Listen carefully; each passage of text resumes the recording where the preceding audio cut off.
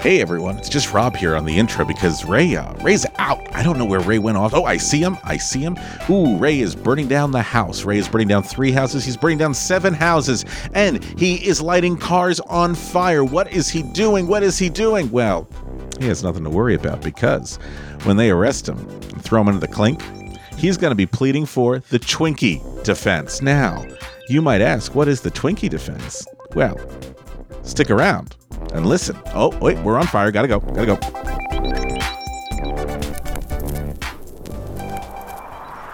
guy.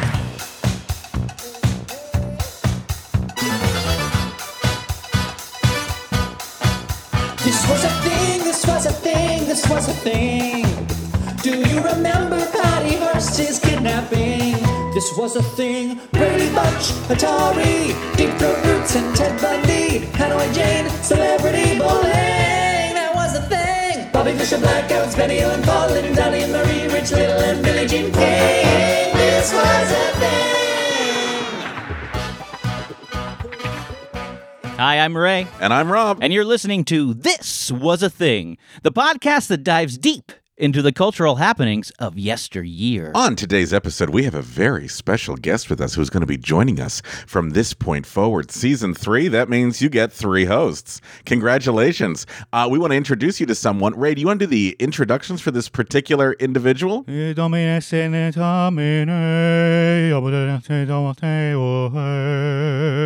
now translate. It's Daniel Schwartzberg, our producer, editor, and now co-host.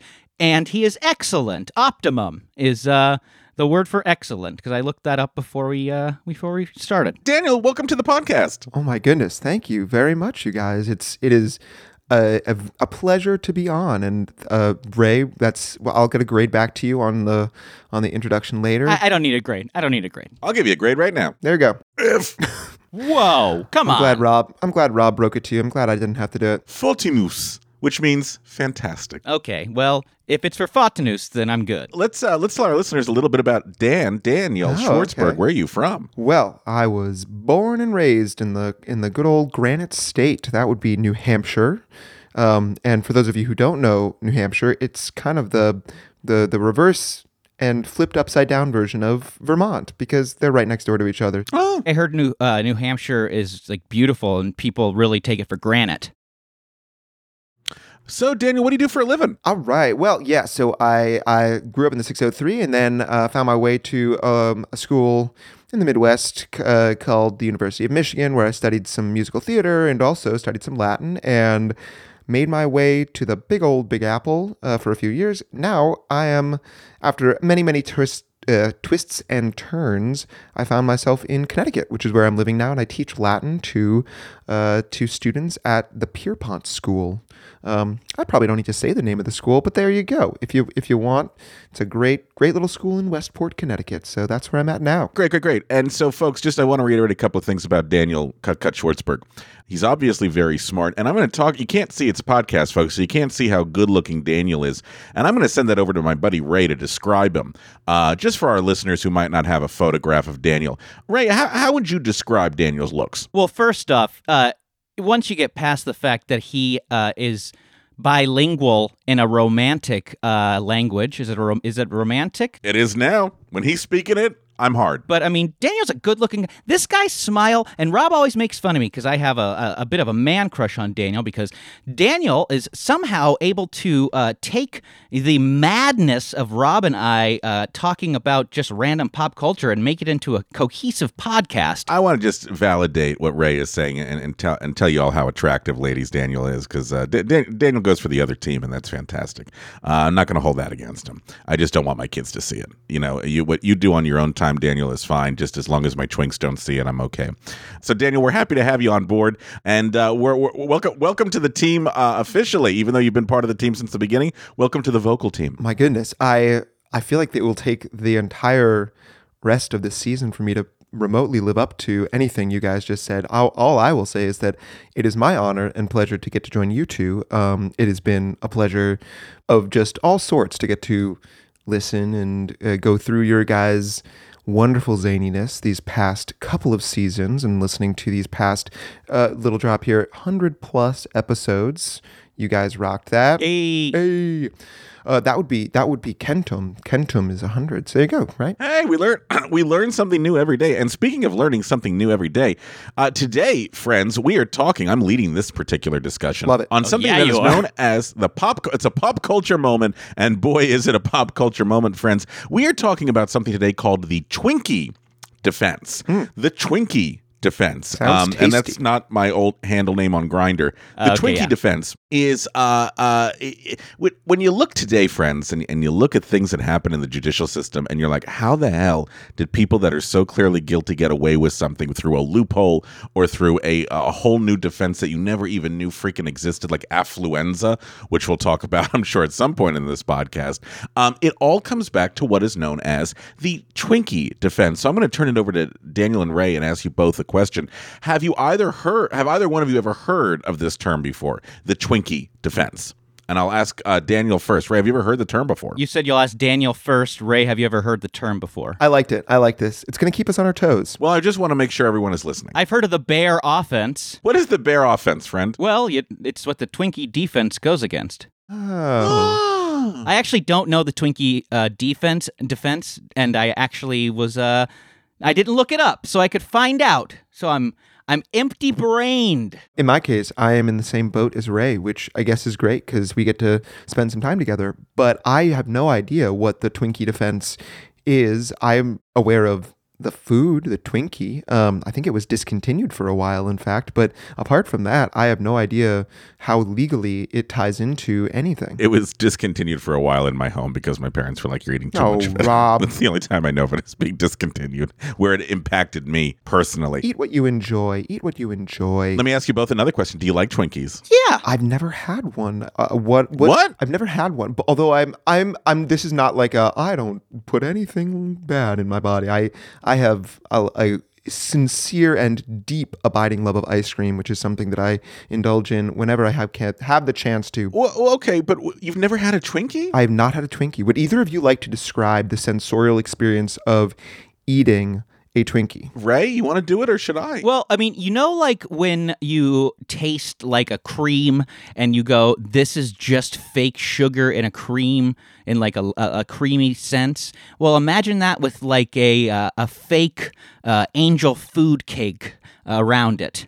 And then also when you take the wrapper off, that angel food cake feels like it's been sweating. Ooh, it has like a little moisture, almost like it's like a water bottle on like a hot day kind of thing. Yeah, because of being in the plastic. But it's still good. No, it looks. I mean, when I look at one, it looks like it would be like if somebody took like a store cupcake and flipped it inside out, like a store vanilla cupcake and like flipped it inside out and like elongated it. It is beautiful. Religious experience. It is a beautiful yellow sponge cake with this incredible cream filling in the center of it.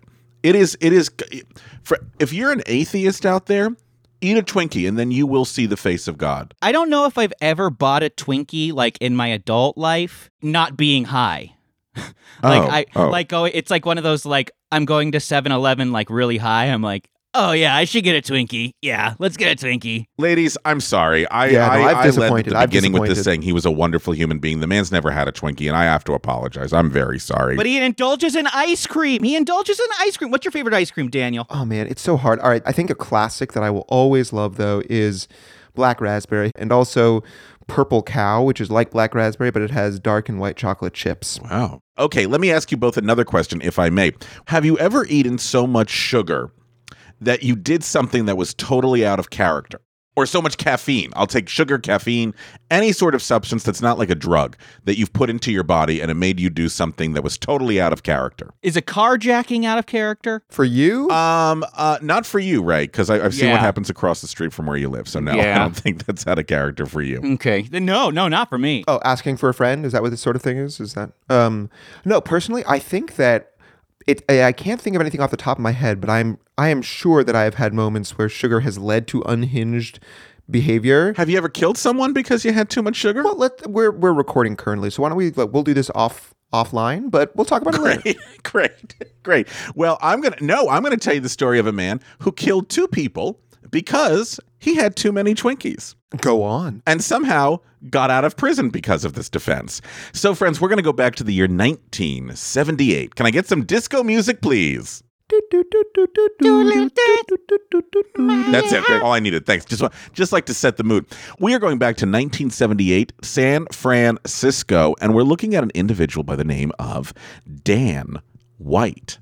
Dan White. Now, if you saw the movie Milk with Sean Penn, you know that Dan White was played by Josh Brolin and actually looks pretty much like him. I'm going to tell you a little bit about who Dan White was before he was known as the first person to use the Twinkie defense. Dan White grew up in California, and when he was a junior in high school, he was expelled for violent tendencies. So automatically, friends, we know this is not going to end well for Mr. White. Dan White, though, turned his life around. He went over, he served over in Vietnam, and then became a police officer in San Francisco. But something really interesting happens to Dan White, which is one day he sees a cop, a fellow police officer, beat a handcuffed suspect.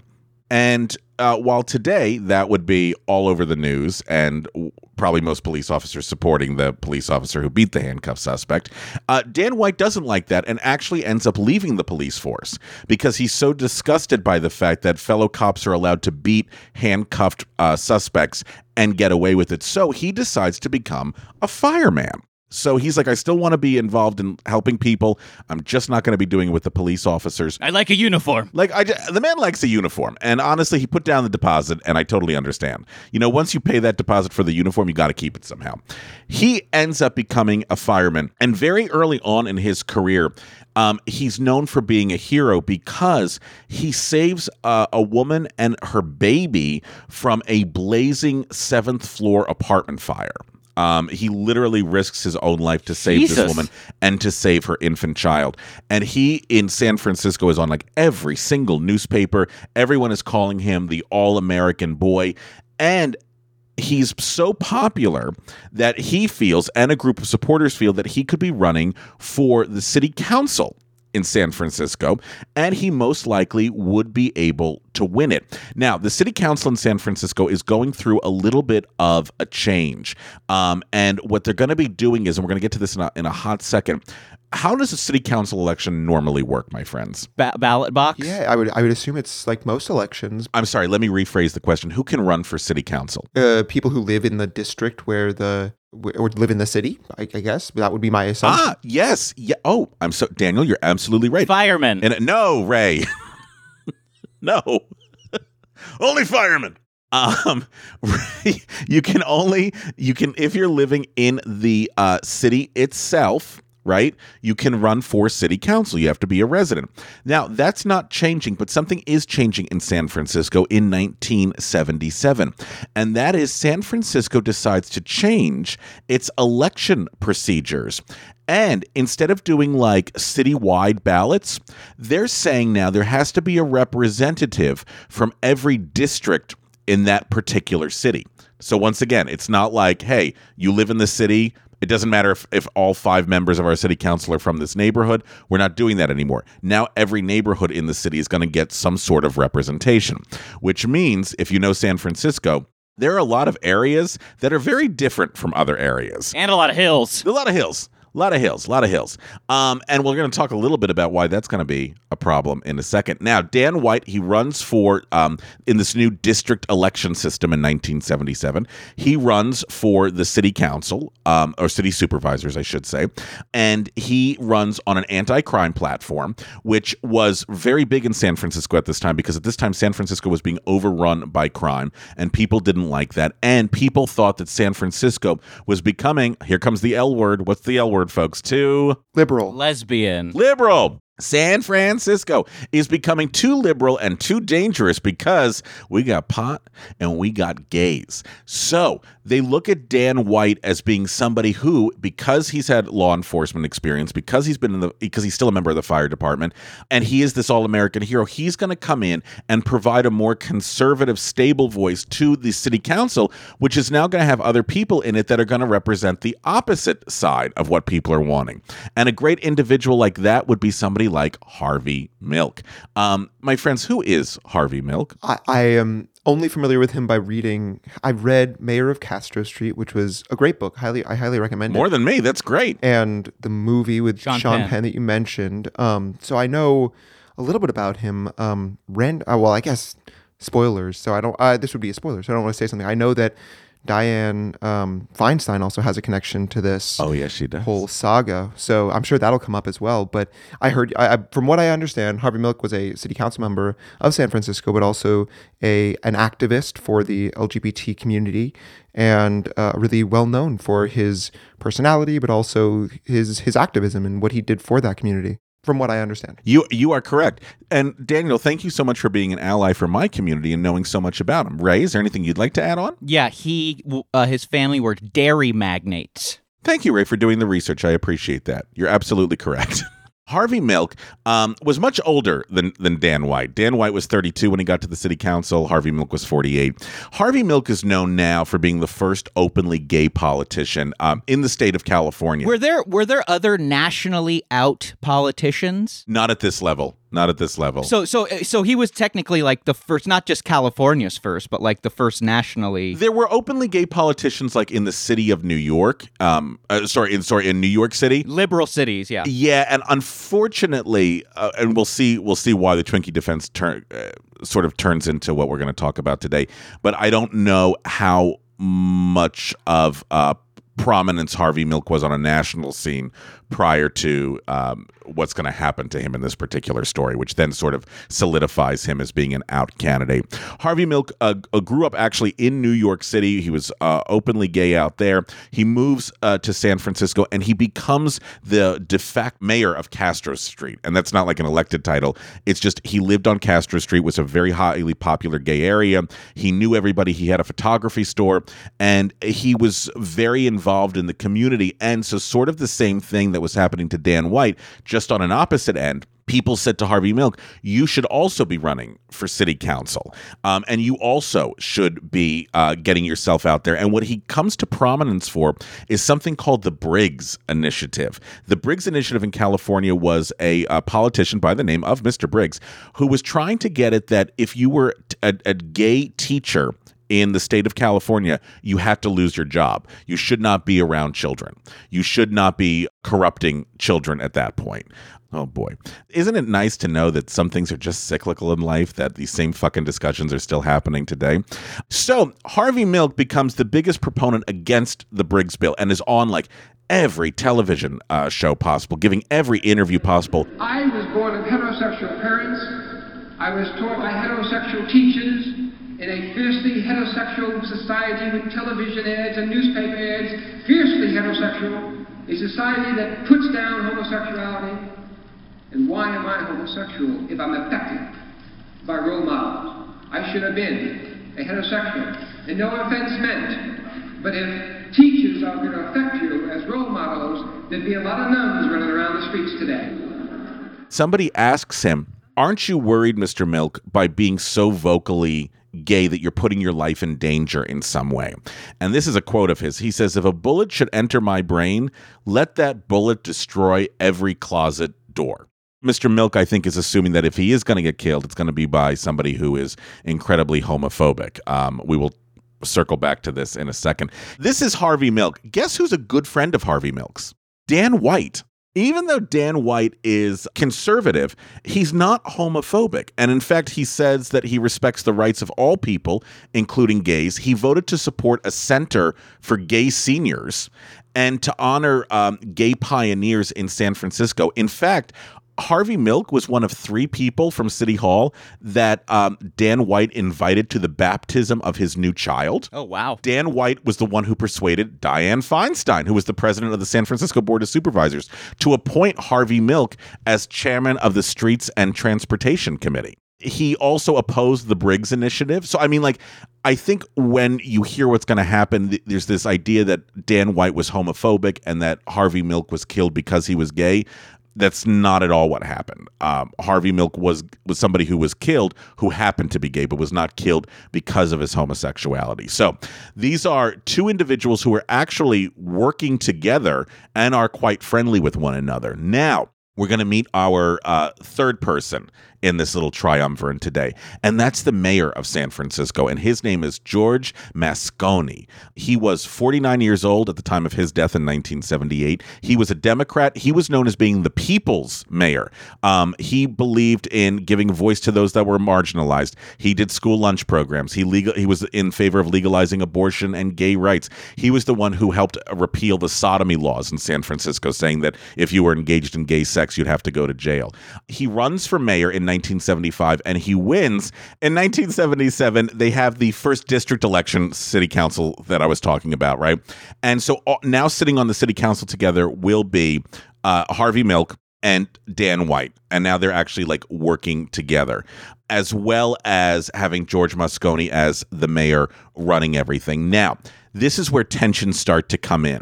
So the first thing that draws a little bit attention is that Moscone is appointing more diverse groups of individuals to lead certain organizations, which is making a lot of the white conservative people in this city feeling like their voices are not being heard, because people whose voices have been silenced for so long are now getting a voice. Does this sound familiar, friends? Turn on the news. I was going to say, what year is this? Then there's a group of lawsuits that come out against the San Francisco Police Department that are suing for discrimination. Basically, people are saying, I was gay, I applied, I got rejected.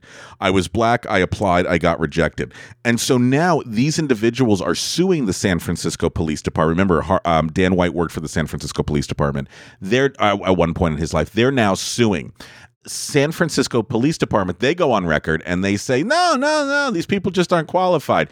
And the San Francisco Police Department chief, he says, yeah, gays are welcome, bring them in. But behind closed doors, these police officers were Irish, Catholic, conservative officers, and they did not like where liberals were taking San Francisco, and they really didn't like the influx of gays coming into their city. So they thought if they could contain them and not have them as part of the law enforcement, they would all feel more protected and better off. Now, here's where we get some real trouble. Originally, Harvey Milk agreed with Dan White that a mental health facility for troubled adolescents should not be placed in a district that was very close to where White was representing. But after Harvey Milk learned more about the facility, he decided to switch his vote, which really solidified Dan White's loss on the issue, which made Dan White look really weak in front of his constituents. Now, Dan White is kind of pissed. And so he's like, you made me look like a fucking fool, Harvey. Like I've helped you every step along the way. Like, why couldn't you do this for me? To get back at Harvey Milk, Dan White then decided he was going to oppose every initiative and issue that Harvey Milk supported. So now that Harvey Milk is persona non grata in Dan White's world, he sponsors a civil rights bill that is supposed to outlaw discrimination based on sexual orientation, and only one city council member votes against it. That's Dan White. And then something happened, something like got triggered in Dan White, and I think it was the idea of looking like a failure in front of his constituents, like the one thing he was supposed to do for his district he couldn't do. And he stops talking to Harvey Milk, he stops talking to George Moscone, and an aide said later on, he goes, anytime I talk to Dan White about Harvey or George, it was so clear that Dan White's thought everything that was wrong in this world is represented by Harvey Milk and George Moscone. Yikes. So on November 10th, 1978, Dan White resigns. He resigns from the Board of Supervisors. And that means that George Moscone could choose the successor, getting then, like George Moscone, a liberal majority. So only 10 months after he's sworn in, Dan White's like, I'm fucking done. Why did he resign? He said that the annual salary of $9,600 wouldn't support his pregnant his wife, who was pregnant at the time, and his growing family. And because on city council you can't take any other sort of city jobs, he wasn't allowed to be a policeman anymore or a fireman anymore. So there is no fucking income for this guy anymore.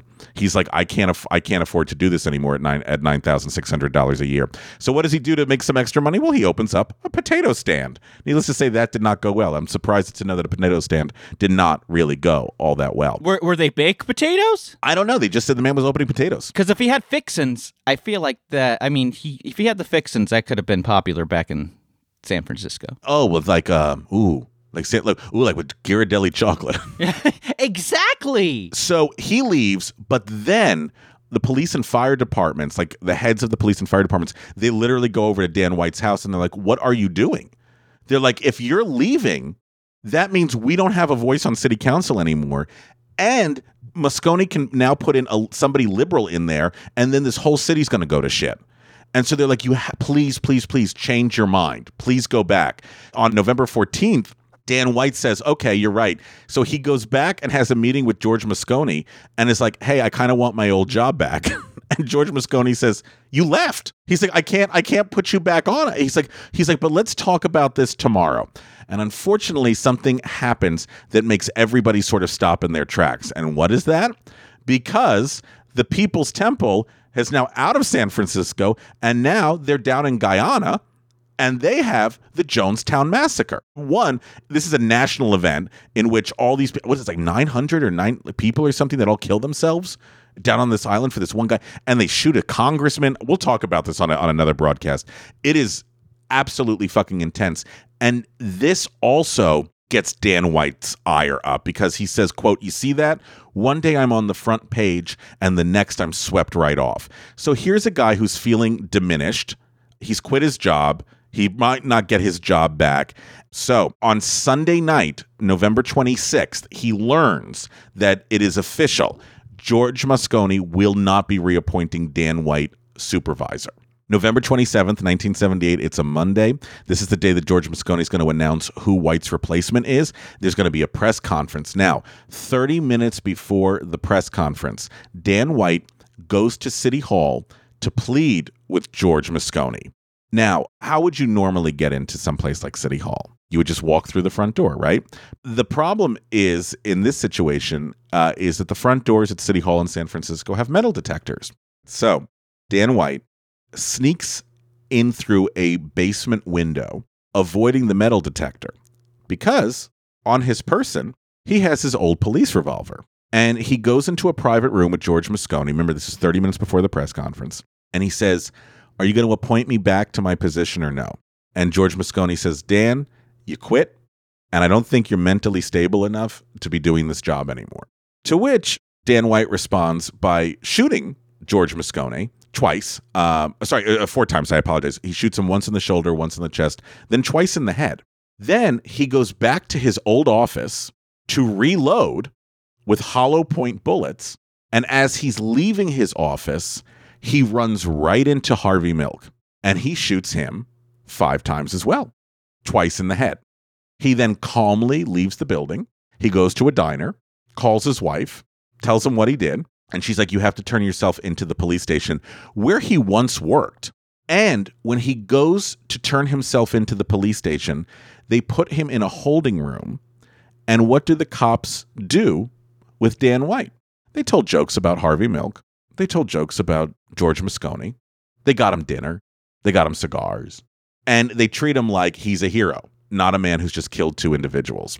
He was charged with 2 counts of murder and held without bail, eligible for the death penalty, owing to the recent passage of a statewide proposition that allowed death or life in prison for the murder of a public official, which means he couldn't accept an award the following week for rescuing that mom and child from, it wasn't a 7-story building, it was a 17-story building. So he can't accept that award because he's sitting in prison. Now, while this is happening, there is a candlelight vigil that's happening outside of City Hall. I mean, people love, you can say what you want about the fact that he was very corrupt, George Moscone. People loved him, especially marginalized groups who felt they were finally having a voice. So there was a 40,000 person candlelight vigil that was outside of City Hall. There were all these mourners that came. I mean, Harvey Milk, by this point, because he was the first openly gay elected individual, he was now getting national attention, and now the gay community was up in arms. But if there was a group that was more up in arms or more vocal than the gay community at this time, it was going to be the law enforcement all across the United States who consistently, and in San Francisco, police officers wore T-shirts that said, "Free Dan White." It's like the blue line back then. And a sheriff in San Francisco at the time, when interviewed by the reporters going, why are you supporting this man who just killed 2 people needlessly? And the guy said, quote, the more I observed what went on at the jail, the more I began to stop seeing what Dan White did as the act of an individual and began to see it as a political act in a political movement. That was one of his supporters? That was one of Dan White's supporters who said that? Yes, a police officer. A sheriff in San Francisco said, the more I observed what went on at that jail, the more I began to stop seeing what Dan White did as the act of an individual and began to see it as a political act in a political movement, which led to White never expressing remorse for his actions because now he was seen as someone who was justified. He's a martyr. He was a martyr for the cause.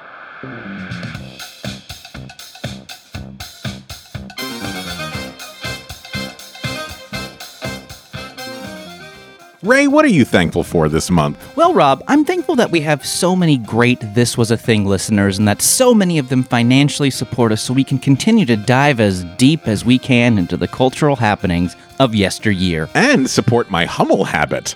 Want to help us be even more thankful? Head on over to patreon.com, that's patreon.com, and search for This Was a Thing and set a monthly donation. Even $1 a month helps us. Your contributions help us continue doing what we are doing. And what are you doing this November, Rob? By being thankful that we can have as much diet canned cranberry sauce as we want. Gotta get my P90 Xmas body on. Ow. Pulled a hamstring. Go lay down, Rob. We are thankful for all of you, and we'll be even more thankful if you can head on over to patreon.com. Dan White confesses to what he did, of course, and in the confession, which is recorded by the police station at the time, it is a very emotional confession. But basically what Dan White is saying in this very emotional confession is I had nowhere else to turn because people like George Moscone and Harvey Milk were making it impossible for me, a hero, a man who saved people's lives, a good man who walked away from a police department that I saw abusing victims. They're the ones who prevented me from saving my family. They're the ones who prevented me from putting a roof over my family's head. They're the ones who prevented me from saving my neighbors and my constituents. And the police, hearing this, he's expressing what they're all feeling, which is that they are the silent majority, that they are not allowed to have a voice or representative anymore because we have to give it to people that are on the total opposite end of the spectrum as they are. So the police, the fire department, conservatives, they all take up the cause and go, we should have sympathy, kindness, and leniency for Dan White because he was pushed into a corner by Moscone and a guy like Harvey Milk. An idea then comes up in how the defense is going to work on this guy's trial. And they come up with this idea of diminished capacity. Do either of you know what diminished capacity is? And I know, Ray, when you tried to lock me away, you used that phrase, so you should be very familiar with it. Well, it's when your capacity is gets diminished. It's just dwindles down. Thank you, Ray. All right, you take it from here. That was good, Ray. I don't even know why I'm doing this episode. You know all this stuff. You liar. You said to me you didn't know nothing. Diminished capacity. This is what the defense said. Good people, fine people with fine backgrounds simply don't kill people in cold blood. It just doesn't happen. The part that perhaps went unrecognized, and certainly went unrecognized until it was too late, was the fact that Daniel White was suffering from a mental illness. He had been suffering from a mental illness since the time of early manhood, and it's a disease like any other disease, perhaps not easily diagnosable as a broken leg or arm, but far more devastating to the person. And the disease that Daniel White was suffering from is called depression, sometimes referred to as manic depression, and sometimes simply as depression. I love that they had to say it 3 times. It's not a feeling that perhaps you and I have experienced, wherein one is depressed over certain turns of events or disheartened by something that has happened. No, we're tough Americans. But this is a chemical change that occurs within the man's body, and it's diagnosable and substantiated as a disease. So they get a jury for this trial, and let me tell you who's on the jury. Okay. White, middle-class San Franciscans who were mostly Catholic females with children. In 1978? The trial's now 1979. Okay, well, that makes sense. Progress. And if you were gay or an ethnic minority, you were excused from the jury pool. Now, here's the thing. You're probably asking yourself, if you're the defense, it makes total sense to be like, I don't want any gays on the jury. I don't want ethnic minorities on the jury. And I only want people that look like Dan White. If you were the district attorney or the prosecutor, wouldn't you be fighting for being like, wait a minute. They need to be included on the jury too. Right. You're going to find out why the district attorney was not fighting so hard for this. Yeah. Okay. So they had to figure out a way of explaining, because remember, folks, this is 1978, this is 1979. Yes, there is a thing known as depression, but people, they think it's, you've heard this, and I'm not diminishing it. I'm just telling you how it was back then. You know, if you were depressed, you would be like, snap out of it. Or like, go take a walk. You know what I mean? It was not necessarily looked at on a grand scheme as being something that everybody was familiar with and that everybody was knowledgeable with, or that everybody actually even thought was a legitimate thing. So they had to be able to somehow be able to articulate like a physical, like, can I show you in some way how the depression gets triggered? So his lawyer said that his mental deterioration was demonstrated and exacerbated by his junk food binge the night before the murders. And they said, don't forget, folks, Dan White was very health conscious. Like I said, if you ever look at a photo of Dan White, he looks like a football player. I mean, Dude, he is jacked. Blonde, blue eye. I mean, he's in really fucking good physical condition. And they said that the Twinkies, their consumption was symptomatic of his underlying depression. In his day-long accounting, this is a doctor, in his day-long accounting of how White's life unraveled, one small aspect of something that this doctor said, which was 2 minutes of a greater part of the day on the stand, was literally what the reporters took away from this. And the doctor said, quote, studies show that if you have a general predisposition to bipolar mood swings, things you ingest can play a part. And leading up to the days before the assassination, Dan White cast aside his normal habits. He put on a bunch of weight. He stopped working. He shunned his wife. He stopped shaving. And rather than eat his healthful diet, all he did was eat Twinkies and Coke. And all of these were symptoms of the depression. And the doctor said the junk food only made Dan White more depressed, which caused him to binge even more. A newspaper reporter, a guy named Paul Krasner, who was a satirist, he was covering the trial, and he latched on to that. And what's so interesting is that when the doctor is giving out examples of like the junk food, he mentioned ho-hos, he mentioned ding-dongs, and he mentioned Coca-Cola. He never once mentioned the word Twinkie. But this guy who was covering the trial thought that Twinkie was going to be a much better title. And so he said, oh, yeah, they're going on with the Twinkie defense. Oh, my God. Does that all make sense? Yeah. Well, yeah, especially because ding-dongs are way better than Twinkies. Oh, absolutely. So from a national level, all people are hearing is this guy killed 2 individuals because he had too many Twinkies. This satirist, Paul Krasner, he was in every fucking newspaper at the time, and he was somebody that everybody loved to read. So once again, he's sitting in the trial, and he takes this one little moment, this one thing that was not even supposed to be a huge part of the trial. All they were trying to do was explain how this guy had mental health issues, and these were all the signs of things that were leading up to like proving that he had mental health issues. They took that and they said, this is now the Twinkie defense. There were other things that did get talked about, but nobody listened to them. For example, like, why was he carrying a gun into the city council that day? The defense said, well, you know, a lot of former police officers always carry their ammunition and guns on them. It's just force of habit. Why the fuck did the guy enter through a window as opposed to going through the door? And they said, well, a lot of people used to enter through that broken window. Like, all of this stuff, which actually is kind of important, nobody is remembering because this one newspaper columnist was like, oh yeah, he ate a lot of Twinkies and he killed people. Isn't that funny? But I mean, isn't this absolutely like fascinating? No, that's bonkers. This is nuts. So, for days, jurors examined the evidence, and the defense's contention was that White suffered from diminished capacity and depression. So the jurors go back to deliberate. They go on a blackboard, and they discuss the pros and cons of premeditation. That's really what we're looking at here.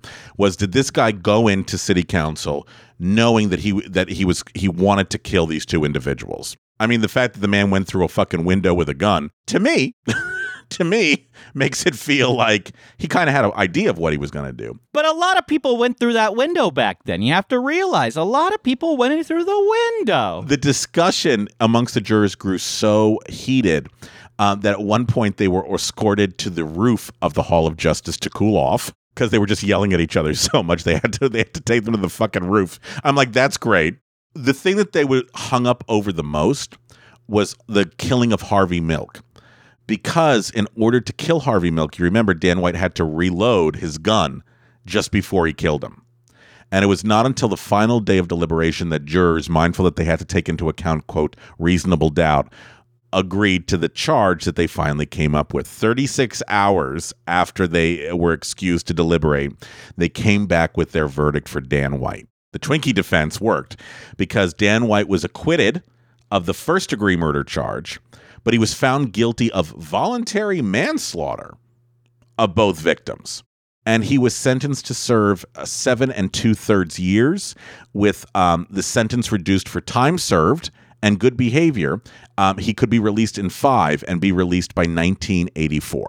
When the jury's verdict was read to everybody in San Francisco, because obviously they broke into all the news coverage and stuff, just about every single police officer threw open their police officer cop doors, and they all played Danny Boy, which was being broadcast from the police radios. It's like them trying to do a network moment. Yeah. And some gay individuals, gay allies, and gay politicians, not politicians at the time, but people that were working for the gay and lesbian cause said that if he had just killed the mayor, that this would be a much different story. That night, the gay community in San Francisco does what's known as the White Night Riots. This is 3,000 people rioting. They set police cars on fire. They threw a burning newspaper dispenser through the doors of City Hall. They pelted it with rocks. And when people were asked why they were rioting, they all said, quote, "We just ate too many Twinkies." Well, I will say the rioting was all fully choreographed, though. Which is great. I will say one thing for my people. We know how to have a fucking party.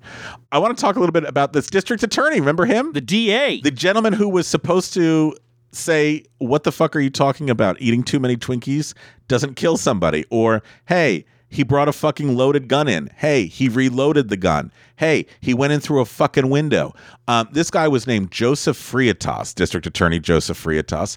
And at the end of the trial, he had a bunch of angry gay constituents who were like, can you tell us what the fuck went wrong? And he admitted, here, you ready for this? He admitted to feeling sorry for Dan White. And when they asked why didn't he bring White's interrogator from the night of the confession up to the stand, and by the way, White's interrogator was not only a childhood friend of Dan White, he was also the coach of his softball team.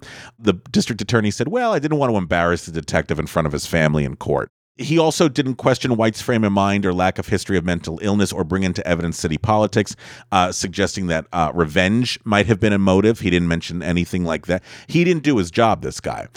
There was a supervisor who was also on the city council with them named Carol Ruth Silver, and she testified on the last day of the trial that White and Milk were not friendly, yet she had contacted the prosecutor and insisted on testifying. And it was the only testimony that the jury heard about their strained relationship. He brought no fucking witnesses up to talk about the fact that Dan White had a fucking grudge against people. The last thing really quickly is the attorney general said, well, I'm blaming the jury because they had been taken in by the whole emotional aspect of the trial, which is bullshit. The guy just didn't do his job. You may not know the answer to this, but like back then, did they use like mental illness in court, like how it wasn't talked about in general population, but like would they have brought that up in another case in court? Rarely, because Rarely, okay. The idea of diminished capacity, the first state to ever use this idea of diminished or impaired capacity was in the state of California in 1949. Oh, wow. With a case called People v. Wells. So this was relatively new because you have to remember, unlike today, we now know that psychiatry, analysis, this is just like the beginnings of this being in the popular discourse in the late 60s, early 70s. So this was not really used. If anything, people would go, he's crazy, and put him away. But they would want somebody like fucking drooling at the table talking to themselves. Do you know what I mean? To them, that's what depression was. So to look at somebody like Dan White, to look at somebody who was a hero. He was a city councilman. He was a police officer, a fireman. He saved people's lives. He had a wife. He had a family. He looked respectable. It didn't jive. It didn't make sense. Something had to have. How could somebody so normal be brought to this? Well, he had to have been pushed into it by two assholes. Does that make sense? Mm-hmm. And we have to punish him in some way for what he did, but we really shouldn't punish him because this really isn't his fault. This is the victim's fault. Does that make sense? Yeah, no, that makes sense. Sadly. So in 1980, San Francisco decided they were going to end their district supervisor elections because I think just by putting all these different people on just didn't seem to work. We have 2 people dead now because of it. They did come back in 2000. California voters changed the law to reduce the likelihood of acquittals of accused who knew what they were doing but claimed their capacity was impaired. Diminished capacity was abolished as a defense to a charge, but courts did allow evidence of it when deciding whether to incarcerate, commit, or otherwise punish a criminal defendant. And as a result of all the negative publicity from the White case and others, the term diminished capacity was abolished in 1982 by Proposition 8 and the California legislature and was replaced by the term diminished actuality, referring not to the capacity to have a specific intent, but to whether the defendant actually had the required intent to commit the crime. And additionally, California's statutory definitions of premeditation and malice required for murder were eliminated by the state's legislature with the return to common law definitions. By this time, the, quote, Twinkie defense had become such a common term that one lawmaker had waved a Twinkie in the air while making his point during a debate. Oh, my God. So, guess what, friends? In 1984, January 7th, 1984, guess who gets released from prison even earlier than he was supposed to? That's Dan White. And the police were so scared for Dan White, they transferred him to Los Angeles to release him in the middle of the night because they didn't want him to be released in San Francisco. So that's good. Let's protect him. And at that time, Dianne Feinstein was now the mayor of San Francisco, and she said, please don't come back here. He didn't live much longer because on October 21st, 1985, Dan White killed himself. And what's interesting is it's in 1998, Frank Faison, who was the homicide inspector on the case, who didn't say this at the trial and didn't say it after Dan White was arrested. He admitted Dan White had said to him that George Moscone and Harvey Milk were not the only ones he wanted that day. He also wanted to kill the speaker, Willie Brown, and he wanted to kill fellow council member Carol Ruth Silver, which means all of this was premeditated. He went in with a loaded gun to kill 4 individuals and only killed 2. So this man who killed 2 people needlessly ended up getting only a few years in prison, and had he chosen not to take his own life, could still be living today. It's interesting to note that, like, since then, we've had other cases that have looked at the Twinkie defense and said, oh yeah, that's a way in for my client to be acquitted. And we'll talk more about those when we get back from the break. This was a thing, And now, this is a sketch.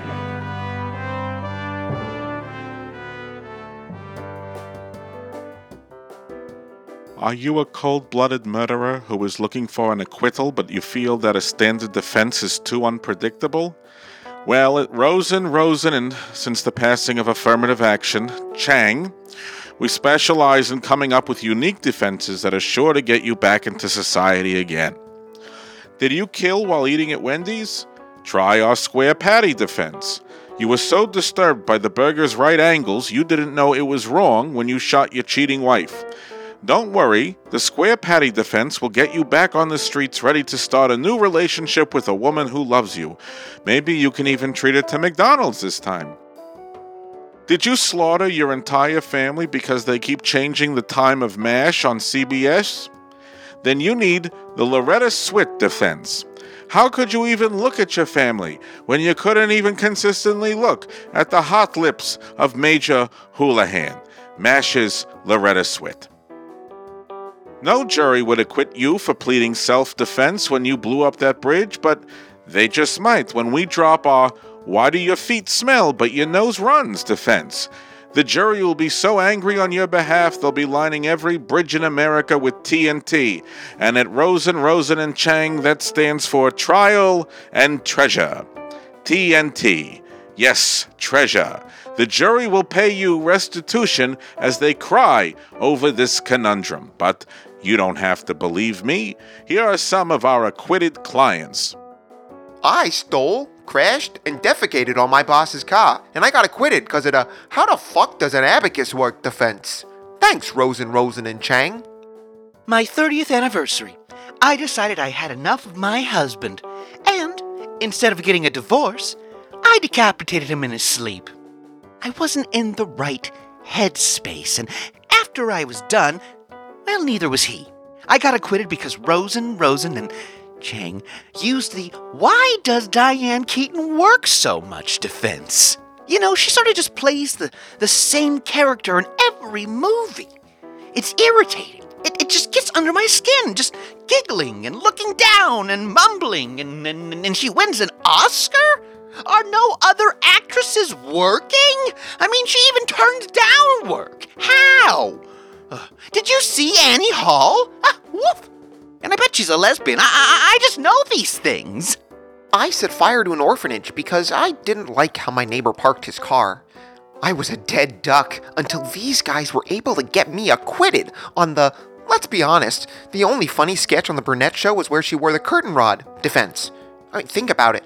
How many years we wasted thinking it was funny because we were told she was funny? What's funny? Nothing. Nothing is funny. And for those that are trying to watch their weight, we also offer alternatives to the Twinkie defense, including the Sanka defense, the Tofu defense, and the Diabetic Whitman Samplers defense. Don't let logic and justice upend your plans to stay at home and plot the demise of those who are different than you. Simply pick up the phone and call Rosen and Chang at Murray Hill 75757. Remember, the best defense is a delicious offense.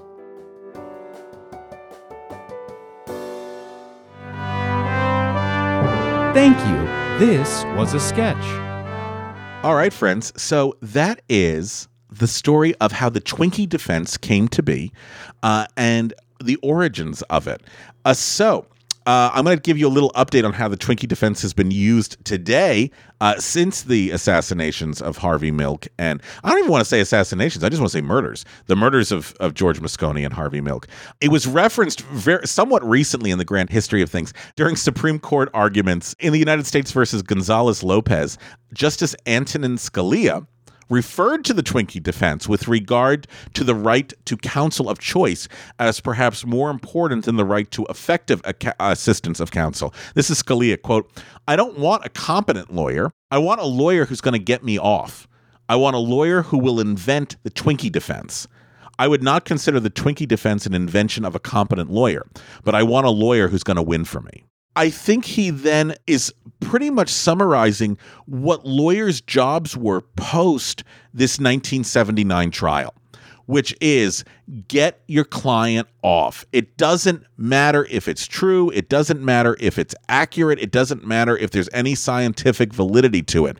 This guy said, this guy is a wonderful human being. He ate a lot of junk food, and this is what happened. And 12 individuals were like, yep, that's it. And he got off. This man easily could have been sentenced to death. And because his lawyers were smart enough, he ended up getting out of prison and living a life for himself. Other examples of this, I'm gonna name these things. And let me know if you know what these trials are or what the excuse was. Do you remember Ethan Couch, who killed 4 individuals while driving under the influence? The affluenza defense? No. Yeah, so Ethan Couch was this kid who was underage, piss drunk, comes from a filthy fucking rich family, and he got in the car and killed 4 people, and he got off. His lawyers said, well, he suffers from affluenza, which means because his family is so rich and he's gotten everything he ever wanted, he can't really tell right from wrong. And doesn't understand that there are repercussions because he's never had a repercussion in his life. So because he is privileged, he doesn't understand consequences, and therefore... Yes. Oh my, okay. Wow. Ethan Couch. Got off, by the way. Then there's the cough syrup defense. This was used by 4 different individuals, the Reverend Matthew Phelps, the Dr. Louis Chen, James McAfee, and Shane Tilley, who all committed various different crimes and all said that it's because they had too much cough syrup. Kenneth Sands, who molested 5 women, he got off with the caffeine defense. He had too much caffeine. The most famous one, which actually now is sort of has replaced the Twinkie defense, is what's known as the Chewbacca defense. Any fans of South Park there? I watched a lot of early South Park. I haven't watched it in a while, though. They used something called the Chewbacca defense, which is it's things that are used to confuse the jury as opposed to rebutting the main district attorney point. And it's based on Johnny Cochran. And Johnny Cochran's idea of, when O.J. Simpson was accused of murdering his wife and Ron Goldman, that instead of refuting the evidence, the defense attorney was like, look at this and look at that and look at this and look at that. So in South Park, Johnny Cochran gets up there and starts talking about Chewbacca and like, why is Chewbacca this and why is Chewbacca? It has nothing at all to do with the trial. So the Twinkie defense has sort of been replaced now in pop culture with the term Chewbacca defense. But at the end of the day, they're both the same thing. Ladies and gentlemen, this is Chewbacca. Chewbacca is a Wookiee from the planet Kashyyyk, but Chewbacca lives on the planet Endor. Now think about that. That does not make sense. Damn it. What? He's using the Chewbacca defense. Why would a Wookiee, an 8-foot-tall Wookiee, want to live on Endor with a bunch of 2-foot-tall Ewoks? That does not make sense. But more importantly, you have to ask yourself, what does this have to do with this case? Nothing. Ladies and gentlemen, it has nothing to do with this case. It does not make sense. If Chewbacca lives on Endor, you must acquit. The defense rests. Okay, then. Wow, he's good. So we've heard this term before. Where did it come from? Where are its origins? Its origins are in Dan White's defense of why he broke into a fucking building with a loaded gun, shot the mayor of San Francisco, reloaded the gun, shot a fellow city supervisor, and then was going to shoot 2 more people. But simply, he just had too many Twinkies. So, folks, that's the Twinkie defense. Any questions? Several. I'm here to answer them all. I'm a lawyer. That's great, because many of them are legally relevant. No, actually, it kind of relates to the Chewbacca defense thing you were talking about, too. But did Hostess, and this might sound silly, but did Hostess have any comment or any sort of response to one of its products being associated with Interesting, yeah. what I think over time has obviously been seen in less and less of a positive light? Did Hostess have any sort of response? Because I imagine that nowadays, I mean, we see companies so quickly, like corporate entities get out in front of these things so quickly where it's like, we don't want our brand at all like touching things that are kind of on the third rail of any sort of cultural topic. So did Hostess do anything? Did they respond in any way to its being associated with the case? You know, it's so interesting that you say that, because as I was looking, because that was one of my first questions was, did they have anything to say on it? Right. And I literally, in all the research that I did, and if somebody out there knows something that I don't, please let me know. I could not find in any newspaper, in any sort of legal journal, them turning around going, this is not accurate. And I think, honestly, that's because I think everyone sort of realized what a ridiculous claim it was, so there was no point to even acknowledge it. And I don't think anybody took it seriously. It's so crazy. I think most people just laughed this off because they knew it was so fucking ridiculous. So I don't think Hostess ever felt like we're being threatened. Yeah. I don't know, and maybe this is mischaracterizing what you said earlier, but when you were talking about the kind of the effective counsel thing, the comment that Antonin Scalia made, I don't know, in the back of my head, I was thinking, based on the way you built the narrative and the sort of the way they talked about Dan White and described in detail the mental illness element of it, which I do want to say, and like I know this is obviously an awful case, and what he did is inexcusable, and yet at the same time, I do think that mental illness is obviously a serious topic, and so there's so much importance in that. But what it almost sounded like to me is that the lawyers were trying to, especially given, like you said, the novelty of that argument in some ways, they were trying to like grasp at straws, and it almost didn't sound like they were effective counsel. It almost just sounded like they were lucky that this cartoonist snatched on this one detail, and it became such a mean, what? I don't know. Like, that's the perception I got, but was that more of a post-fact thing where it became so popular? Yeah, I mean, I don't, based on everything that I've read in terms of what the jury deliberated, they didn't really give much thought to this. Oh, okay. Okay, got it. I mean, what they were giving thought to was basically, regardless of whether or not he had Twinkies or he didn't have Twinkies or he had this, he had that, they were really looking at the idea were these two premeditated murders? Okay. That's what they were looking at. And I think what triggered premeditation or spur of the moment really wasn't taken too much into account. And that it's us as a culture that sort of made this around. I think they got very lucky for a number of reasons. I think or his counsel got lucky for a number of reasons. One, they had a very weak district attorney. And you have to remember, a district attorney works hand in hand with law enforcement, so they don't want to fuck over law enforcement. I think if the district attorney had done their job, they probably would have lost a lot of really good connections for themselves with the police department at the time. So I think they got very lucky in that regard. They got very lucky in regard to the fact that Dan White was a hero. You know, this was a guy who, like I said, he saved a woman, a baby, 17-story building that's on fire. He was a police officer. He was a soldier. I mean, he's literally the poster boy of like what every parent wanted their kid to be, except for this one particular horrific moment, which is being blamed on. And also, I'm assuming, and I don't want to put words in anyone's mouth, I'm assuming that this jury, when they heard that another gay person died, was like, oh, good. You know what I mean? At this particular time, I don't think anyone on this jury lost a lot of sleep over this. And I don't think they lost a lot of sleep over the fact that somebody like George Moscone, who is giving voice and help to a lot of people they consider to be other, I don't think they lost sleep over this. Does that make sense? Mm-hmm. Sadly, yes. I understand what you mean, even though I agree that it's an awful thing to imagine. But that is also a product of the times, which is what is less than. You know, since 1979, we have made as a country so many strides in understanding mental health, so many strides in understanding a queer identity. You know what I mean? It's so fascinating and multifaceted, but I think what most people remember it from now is it's the Twinkie defense. Mm-hmm. This is the first thing that allowed things like Ethan Couch is now living a great life. Why? Because of the Twinkie defense. You know what I mean? So I think this is the beginnings of what we're seeing today. Or what we're sort of used to at this point.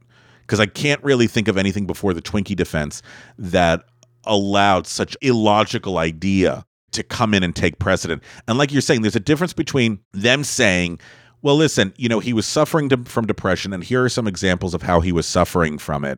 And then lawyers then taking that kernel of an idea and then making it their entire defense. His whole defense was not about eating junk food. Right. Now it is. Now it is with like affluenza and cough syrup and MSG. Now it is. Today's lawyers take it one step further. Man, Twinkies. What you going to do about them? So do I still have to try one of these things? It feels like there's a lot of baggage tied up with Twinkies now. I don't know if trying one is really Eat it, man. Eat it. It's going to be for Patreon. That's going to be a Patreon exclusive? Okay. Yeah, Daniel trying Twinkies. Old Lucy level or higher. Daniel's going to try a whole hostess of snacks. What if we put a Twinkie in ice cream? That might be fascinating. You know, there actually is. Wait a second. Yeah, there actually is a Twinkie ice cream. What? All right. Yeah. This is a research project. No, there really is one. And there's also a Twinkie cereal. But that makes sense, of course, because they make a cereal version of everything. Right? I've never had it, but I'm very curious. So, friends, that was the story of the Twinkie defense. Once again, Twinkies do not cause you to kill anybody, but homophobia and racism does. So, on that happy note, who wants to play a game? Let's do it. This was a thing and now it's a quiz. This was a quiz. All right, friends, I'm filling in for Mark Schroeder today, and we're going to play a game. Today we're talking a lot about the great Harvey Milk. Once again, a pioneer. There's so many great movies about him. Milk, starring Sean Penn, as well as a great documentary called The Life and Times of Harvey Milk from 1984. So Daniel and Ray, though, I'm going to test your Harvey knowledge. I'm going to describe someone, and the name Harvey is somehow associated with them in some way, shape, or form. Could be a first name. Could be a last name. Okay, Daniel, you're up first. Ready? All right. Once again, the name Harvey is somewhere in this person's name. All right, here we go. They host TMZ. Is that Steve Harvey? Is that right? I don't know. I know. Is he a person? I'm sorry, I don't know. Moving on. Raspy-voiced playwright. Oh, Harvey Firestein. An actor in the movie Mean Streets. Next. A famous Broadway producer and film producer. Wow. Canceled person, awful person. Yes. Harvey Weinstein. Yes, nicely done. And sidekick to Carol Burnett. Harvey. No, I'm so sorry. Okay, the ones that you missed, Daniel, no worries. You missed Harvey Levin, who hosts TMZ. Okay. You got Harvey Firestein, our raspy voice playwright. The actor from Mean Streets is Harvey Keitel. Harvey Weinstein is our producer. And, of course, Carol Burnett's sidekick is the great Harvey Korman. Okay. Let me clear this up. Rob just said Harvey Weinstein is our producer, and he just meant in the game sense. Yes. Harvey Weinstein is not our producer for the show. I just want to clear that up. If we had said Reservoir Dogs, I would have gotten Harvey Keitel. I've never seen Mean Streets. Love Harvey Keitel. He's very, very good. Reservoir Dogs is my favorite movie. It's phenomenal. Ray, it's your turn. You have a low bar to pass. All right, Ray, here you go. You have to get more than 2. Okay, Ray?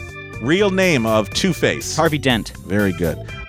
Best known as the Lonely Hearts Killer. Oh, jeez. Next. Composer of The Fantastics. Oh, my God. Fuck. You can do it. You can do this. Harvey Plum. Comic book author, best known for American Splendor. Oh, fuck. Harvey, Why did I get all these ones? I should have gone first. I can't think of his name. Okay, go ahead, next. Cartoon attorney at law. Harvey Birdman. Oh boy, guys, we're tied. Oh no. 2 for 2. Do you want to tell Ray which ones he missed? Sorry, I don't want to interrupt there. Yes, I'm sorry. You got Harvey Dent. That's right. Harvey Glatzman was the Lonely Hearts Killer. Harvey Schmidt is the composer of The Fantastics. Harvey Pecker is the comic book author who wrote American Splendor. And yes, Harvey Birdman, attorney at law. Okay, friends, here we go. This is a tiebreaker. Oh no. Whoever can buzz in first. Harvey Specter, that's the person's name. Harvey Specter is the main character on this television show. Bonanza. Right? Quantum Leap. Suits.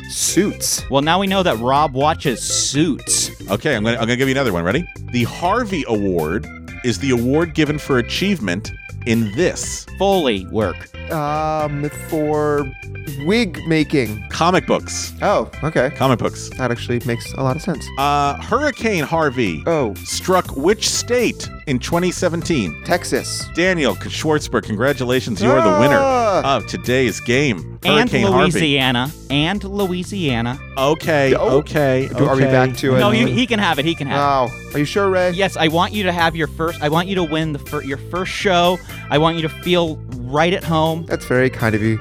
I feel like this is a pity win, but I'll take it. And I want you to know that if I went first, I would have just cleaned the rug with you. I believe it, man. Yeah, I bow down to your level of Harvey knowledge, much greater than mine. And, well, I defer to your knowledge when it comes to all Hostess snacks as well. So you both have taught me a lot, not only about the Twinkie defense, but about the snack foods that I have yet to encounter and I must enjoy at some point in my life. I just want to say this before we sign off.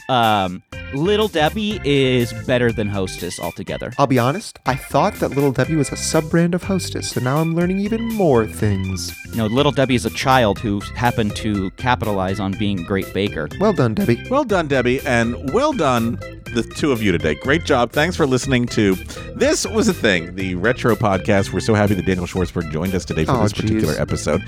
Friends, if you want to find us, Ray, where can they find us? Thiswasathing.com, starting with www.thiswasathing.com. Instagram, This Was a Thing Pod. We got Patreon. You can search This Was a Thing, or even, Daniel, why don't you tell them about becoming an Apple Podcast member? Sure, Ray. So, if you listen to the show on Apple Podcasts, which we believe a lot of you do based on what we can see on our downloads, so you can also go into Apple Podcasts, and if you're on the show page, there is an option to subscribe to our membership through Apple Podcasts, which is called And Another Thing. And if you are a member of that, or any of the Patreon tiers from the Old Lucy level or higher, as Ray was just mentioning, you will get ad-free episodes, you will get some bonus extra content every so often, in addition to supporting the show, which already just listening does, but we really appreciate any support you guys give. So thank you, thank you, thank you. And thank you. Thank you all so much, and we'll see you all in a couple of weeks with a new episode of This was a thing. Eat some Twinkies, or don't, I guess. Maybe don't. Don't do that.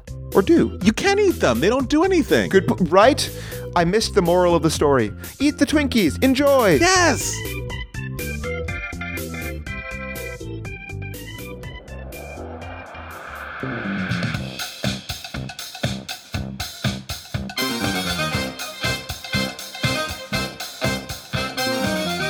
Thanks for listening to This Was a Thing, and a big thanks to the folks that keep this show running. Our editor, Daniel Cut Schwartzberg, our composer, Billy Better Than DC Reese, our social media director, Gabe #Crawford, our graphic designer, Natalie's Nothing Too Graphic DeSavia, and finally, our games coordinator, Mark the Shark Schroeder. If you liked what we did today, make sure to head on over to iTunes to rate and review us. The more stars you leave us, the more love we feel. Hey, speaking of love, show us some social media love.